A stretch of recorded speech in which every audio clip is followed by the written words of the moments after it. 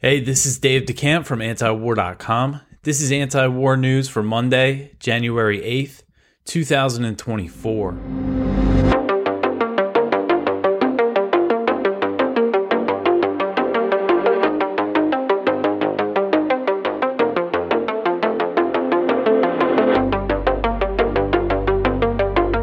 All right, the first story at the top of antiwar.com today. President Biden is leading the U.S. into a major Middle East war. So as tensions are soaring in the Middle East due to the brutal Israeli assault on Gaza, U.S. officials are warning that President Biden's decisions could lead to a major regional war. So U.S. officials told HuffPost that if Israel provokes a full-blown war in southern Lebanon, the consequences could be catastrophic. And this is one U.S. official talking about war games that the Pentagon has been doing. This official said, quote, "Every scenario shows this would escalate into something terrible, whether in terms of counterterrorism or war with Iran," end quote. The official said that many in the Biden administration fear unconditional U.S. support for Israel could embolden Israeli officials to expand operations into Lebanon. Last week, Israel significantly escalated the situation by launching a drone strike in Beirut that killed a senior Hamas official who was involved in hostage negotiations. So this U.S. official said, listen to this quote, "I've been trying to keep an avalanche from falling on Lebanon, and so have a lot of people. The problem is no one can rein in Biden. And if Biden has a policy, he's the commander-in-chief. We have to carry it out. That's what it comes down to. Very, very, very unfortunately," end quote. And this is another example of the dissent within the Biden administration. And I know HuffPost has had a lot of sources from the unhappy officials in the State Department, as well as other departments in the U.S. government. So another U.S. official said that Israeli Prime Minister Benjamin Netanyahu, his defense minister, and his minister of strategic affairs are all, quote, hell-bent on seizing this moment to expand the war into southern Lebanon and deliver some mythical imagined death blow to Hezbollah, end quote. So saying that they're hell-bent on this big war in Lebanon. And we've seen other reports that say U.S. officials are worried Israel's trying to provoke a war, trying to provoke Hezbollah as a pretext for a wider war. So there's also a report in Politico that quoted U.S. officials who said the administration is drawing up plans to respond to a protracted regional conflict. So they're preparing for this thing to really turn into something big. And, you know, regional conflict, they say that the war games show it could turn into war with Iran, which, again, would just be catastrophic. And Lebanon is just one area where Israel's assault on Gaza is spilling out into the region. The U.S. and its allies are threatening to strike the Houthis in Yemen over their attacks on Israel-linked commercial shipping in the Red Sea. And the U.S. is already in a low-level conflict with Shia militias in Iraq and Syria, and that could also explode. Instead of pressuring Israel to end its brutal assault on Gaza and ease tensions with Hezbollah, President Biden is opting for regional escalation as he continues to provide Israel with this full-throated support. And the official speaking to HuffPost reaffirmed that the Biden administration is not considering placing any conditions on military aid to Israel. So again, that quote, just the fact you have a U.S. official here saying that they can't rein in Biden. It just goes to show how pro-Israel Biden is. And the Politico report kind of got into this. I didn't mention it in here, but they were quoting officials who were basically worried that this is going to cost Biden the election. Not cost him the election in 2024, but it's not going to help him. So it just goes to show how dedicated Biden is to supporting Israel. All right, so the next one here, Hezbollah trades heavy fire with Israel, damages strategic airbase. This article is from Jason Ditz. Still angry at the assassination of a Hamas figure in Beirut last week, the Hezbollah movement carried out what it called a preliminary response, trading heavy fire with Israel along the Lebanese border. So Hezbollah launched a pretty significant attack, and it's interesting that they called it their preliminary response to the killing of Salah al-Haruri in Beirut. Initially, so they said that they attacked a hilltop observation post in Israel, firing off 62 rockets. The outpost was purported to be for observation and aerial control. Israel later confirmed that the attacks hit the strategic airbase at Mount Meron. Though Israel was somewhat late in commenting, this happened Saturday and they didn't confirm it until Sunday. They admitted that this base, Mount Meron, sustained extensive damage from the strikes. And it's an aerial control site for the Israeli Air Force, and it serves as the Northern Air Control Unit. The Hezbollah strikes came with anti-tank missiles, not smaller ones that could be intercepted by the Iron Dome. So they couldn't down these missiles, which fly at a low altitude. So I think, you see Hezbollah saying this is preliminary. That sounds like they're going to be doing a lot more of this, or could go bigger. All right. At the same time, one thing that's interesting is that some of these reports I've been reading about the situation in Lebanon, U.S. officials are acknowledging that Hezbollah is, trying to cool thing, is showing that it doesn't want a major war. They're not being as provocative as Israel, and that's coming from U.S. officials. All right, so the next one here, I think might be good news. Iraq moves to expel U.S. troops after drone strike. So Iraqi Prime Minister Mohammed Shia al-Sudani said on Friday that his government is beginning the process that will lead to the expulsion of foreign forces, which includes about 2,500 U.S. troops. So al-Sudani said, quote, "We are setting the date for the start of the bilateral committee to put arrangements to end the presence of the international coalition forces in Iraq permanently," end quote. So the statement came a day after a U.S. drone strike in Baghdad killed a deputy commander of the Popular Mobilization Forces, which is an umbrella group of mostly Shia militias that's part of the Iraqi government security forces. The PMF was initially formed in 2014 to fight ISIS. So al-Sudani said, quote, "The Popular Mobilization Forces represent an official presence affiliated with the state, subject to it, and an integral part of our armed forces. We condemn the attacks targeting our security forces, which go beyond the spirit and letter of the mandate that created the international coalition," end quote. The U.S. said that the drone strike was in retaliation for attacks on U.S. bases in Iraq and Syria that started in October due to President Biden's support for what Israel's doing in Gaza. The U.S. claimed the man they targeted, Mushtaq Talib al-Saidi, also known as Abu Taqwa, was involved in the attacks but provided no evidence for the claim.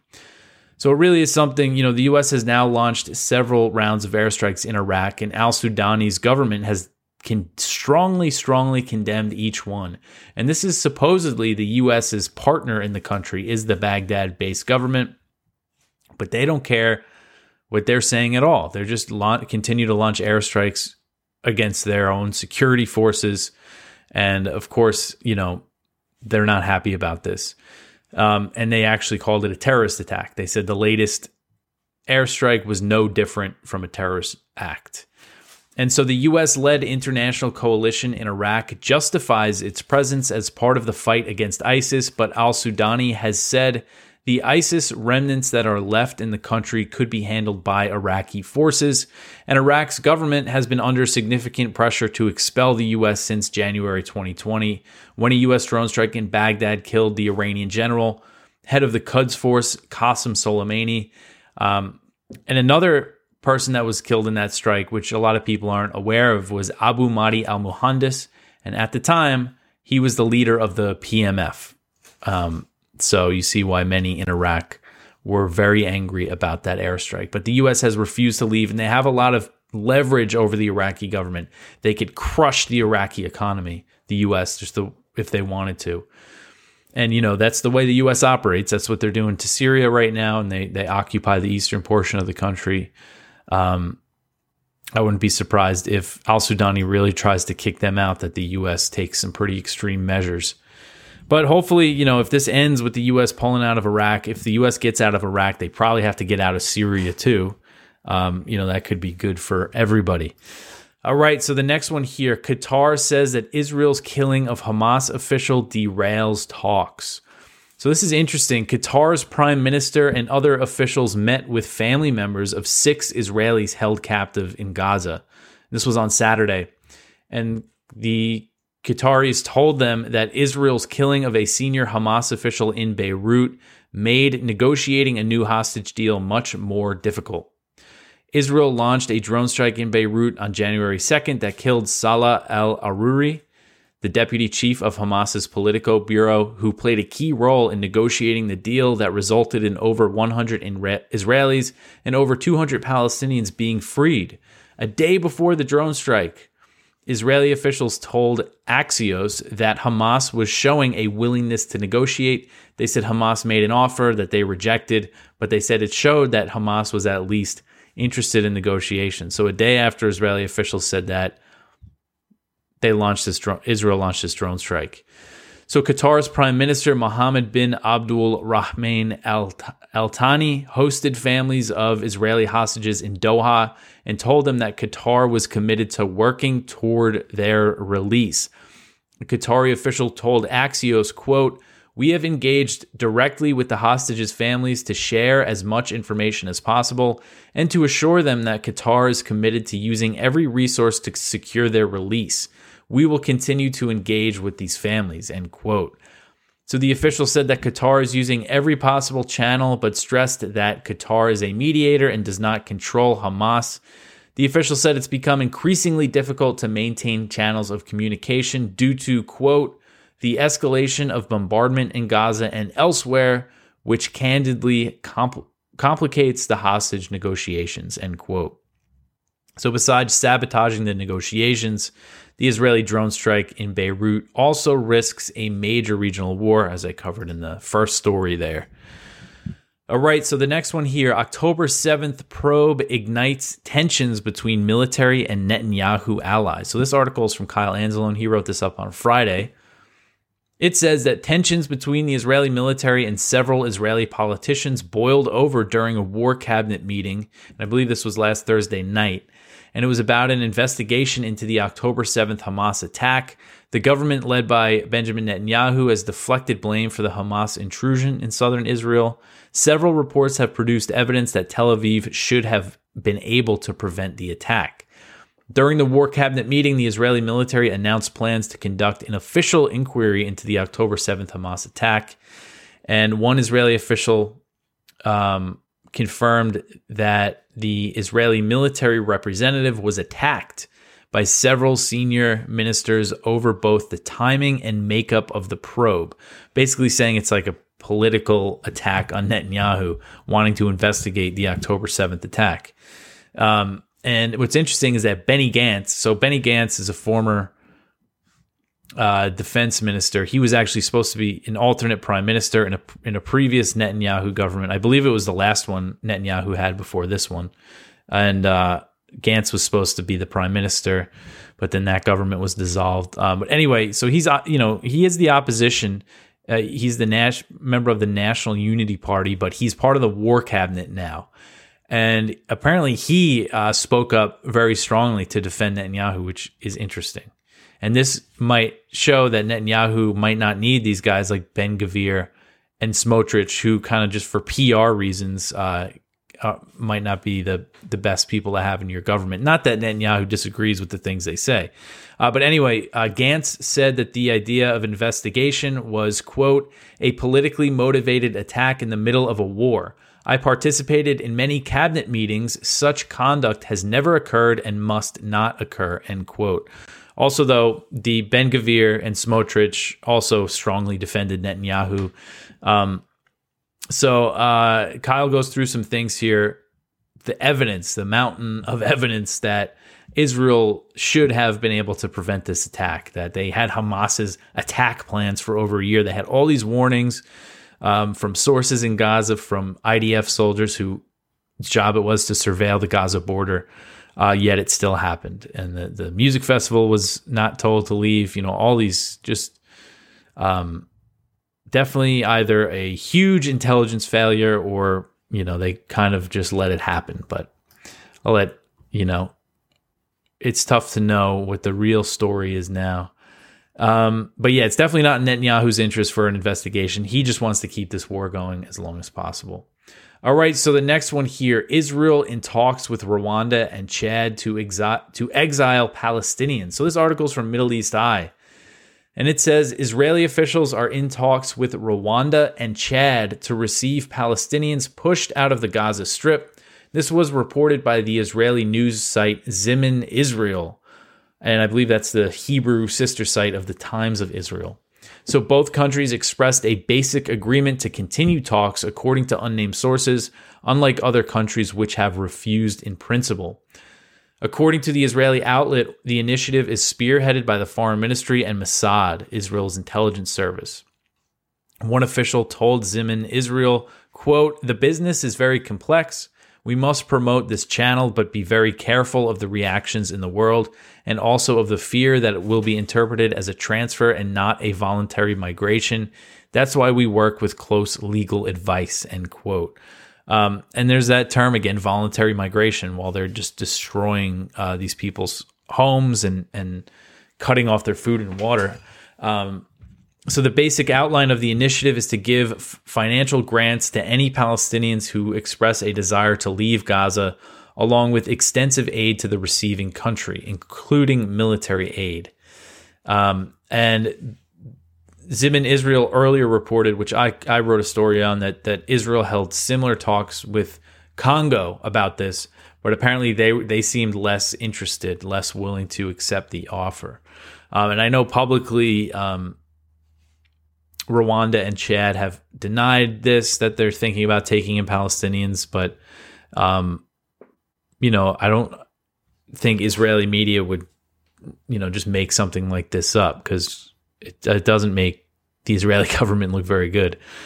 But more evidence that the ultimate goal is the ethnic cleansing of Gaza. All right, so the next one here, the IDF says fighting in Gaza will continue all year. So the head of the Israeli Defense Forces said Sunday that he expects Israel to continue its brutal assault on the Gaza Strip all year. So this is IDF Chief of Staff Herzi Halevi. He said, quote, "The year 2024 will be challenging. We will be at war in Gaza. I don't know if it will be all year long. We will be fighting in Gaza all year, that's for sure.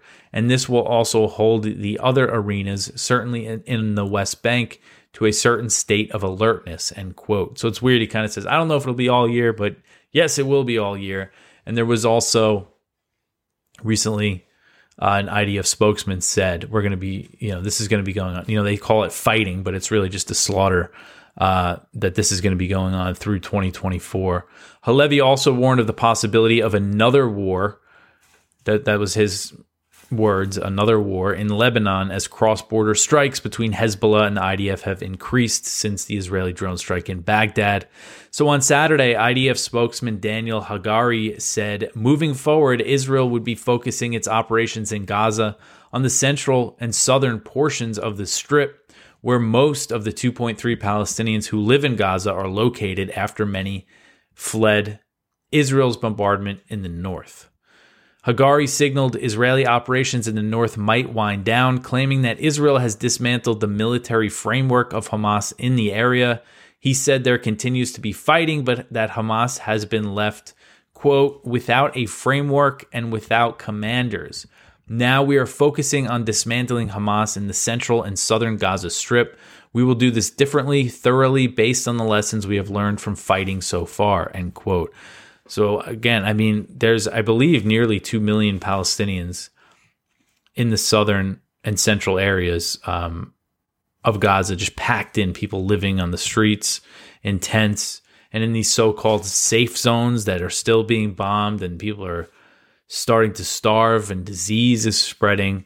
And, they're saying this is going to go on all year. Many, many Palestinians are going to die, potentially in the hundreds of thousands. There's estimates from health officials, health experts, who public health experts who say if things don't change, 500,000 Palestinians could be killed this year in Gaza.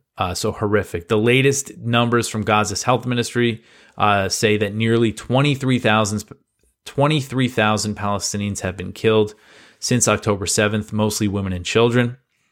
And that number is considered low because thousands are still under the rubble. And remember, this is Gaza's health ministry, but the U.S. has acknowledged these numbers are probably lower than the true death toll. And Israeli officials have basically said the same thing and said that they're probably accurate numbers that are being put out. All right, so the next one here, son of Al Jazeera's Gaza bureau chief killed in an Israeli attack. So this is just brutal. This is a story from Al Jazeera, and this guy, Wal Dadu, who is Israel's Gaza bureau chief, has lost most of his family.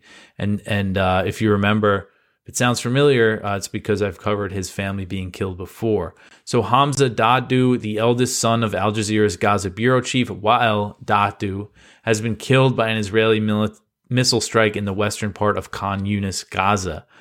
Journalist Mustafa Thureya was also killed in the attack when the vehicle they were traveling in near Al-Mawasi, a supposedly safe area towards the southwest, was struck by the missile. A third passenger, Hassam Rajab, was seriously injured. So that's two more journalists that were killed by Israel.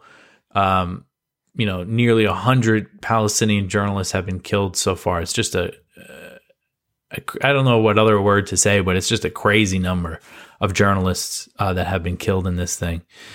And so he was 27 years old, and the other journalist was also in his 20s. And again, I think it was earlier, the Gaza bureau chief lost his wife, lost other kids, just really horrific stuff. All right, so the next one here, North and South Korea fire artillery near the border. So this is another one from Kyle that he wrote on Friday. Following a series of provocative U.S. and South Korean war games, North Korea responded by a major artillery drill. Pyongyang fired over 200 rounds in the direction of a disputed border group of South Korean islands. Seoul subsequently ordered the evacuation of residents of two islands. On Friday, North Korean forces fired artillery towards South Korea's Yeonpyeong island group. And in a statement published on North Korean state media, North Korea said that its military staged a naval live shell firing drill into 5 districts. So they fired a ton of artillery. I remember seeing reports when this was happening that South Korea ordered the evacuation of this island. And South Korea responded by, again, doing the evacuation and also holding more live fire drills. So this is the cycle on the Korean Peninsula, is just tit for tat escalation. U.S. and South Korea, major war games, including war games simulating the assassination of Kim Jong-un, and North Korea firing missiles and artillery, and who knows what this could lead to. There's just no sign of these tensions easing anytime soon. All right, so the next one. So this is a strange story. Fallout from Lloyd Austin's undisclosed hospitalization. So apparently Secretary of Defense Lloyd Austin was in the hospital, and he didn't tell anybody, or the Biden administration didn't tell anybody, and they're supposed to publicly disclose these things, especially, it's the head of the Pentagon. So apparently this is kind of a scandal going on within the Biden administration. And this is a story from Politico about it. And the headline is, the Lloyd Austin fallout is growing. Someone's head has to roll. So I'll just read some of the article here. At a White House meeting last week, Jake Sullivan, the national security advisor, noticed that Defense Secretary Lloyd Austin was absent. A top Pentagon official, Sasha Baker, was there in his place. There was nothing obviously unsettling about this. Austin was scheduled to work from home, and lower-level aides often sit in for their bosses. But what neither Sullivan nor Baker knew at the moment was that Austin was already hospitalized at Walter Reed National Military Medical Center with complications from an undisclosed surgical procedure. Days later, Austin's secret hospitalization had spiraled into a drama engulfing the upper echelons of the Biden administration. Senior White House officials are struggling to answer questions about who knew what. and when about the former general's medical emergency. Criticism is pouring in from Congress and the media, and since the Pentagon went public with the situation Friday night, new reports are coming in, including Politico's disclosure on Saturday evening that the Pentagon had not informed President Joe Biden or the National Security Council for days that Austin was indisposed. And so nobody knows what's happening with Lloyd Austin. They say that his job is not in jeopardy, at least not yet, but apparently someone's head's got to roll. They want to punish somebody for this in the Pentagon, and there's nobody knows what Austin, at least the public doesn't know what Austin was in the hospital for. Apparently he had surgery and then was hospitalized further for complications because of that surgery. So we'll see if anybody gets fired over it. So that is it for the news for today. Go check out our viewpoints. We have one from Gareth Porter, How Israel Leverages Genocide with Hamas Massacres. One from John Mearsheimer, The Case for Genocide in Gaza. And this is interesting. It's his kind of review of the 84-page application that South Africa filed with the International Court of Justice accusing Israel of genocide. And it's interesting because Mearsheimer, and I saw him say this in an interview, I think with Glenn Greenwald, said that, he didn't classify what was happening in Gaza as a genocide at first, but after the pause, the hostage exchange, and when Israel ramped things up just as much, ramped up the bombing just as much as it was before, and the ground campaign in the south where all these people were located, that's when he realized was more than just a slaughter. He does consider it genocide now. And I think reading this document, and it's a very strong case for genocide. And the definition is destroying a people, either whole or nation, either wholly or in part. And it's clear that the Israelis want to destroy all the Palestinians in Gaza or get them out of there. But it's an interesting read from Mearsheimer. One from Ramsey Baroud, What is Netanyahu's ultimate goal in the Middle East? One from Noah Leonard, How Joe Biden Became America's Top Israel Hawk. And one from Aaron Mate, In Gaza Genocide, U.S. Defends Israel's Aura of Power. So that is everything from me for today. You can support this show by telling your friends about antiwar.com, liking, subscribing wherever you watch, leaving reviews or ratings where if you listen to the audio version. But anyway, that's it for me. I hope everybody had a good weekend. Thanks for listening.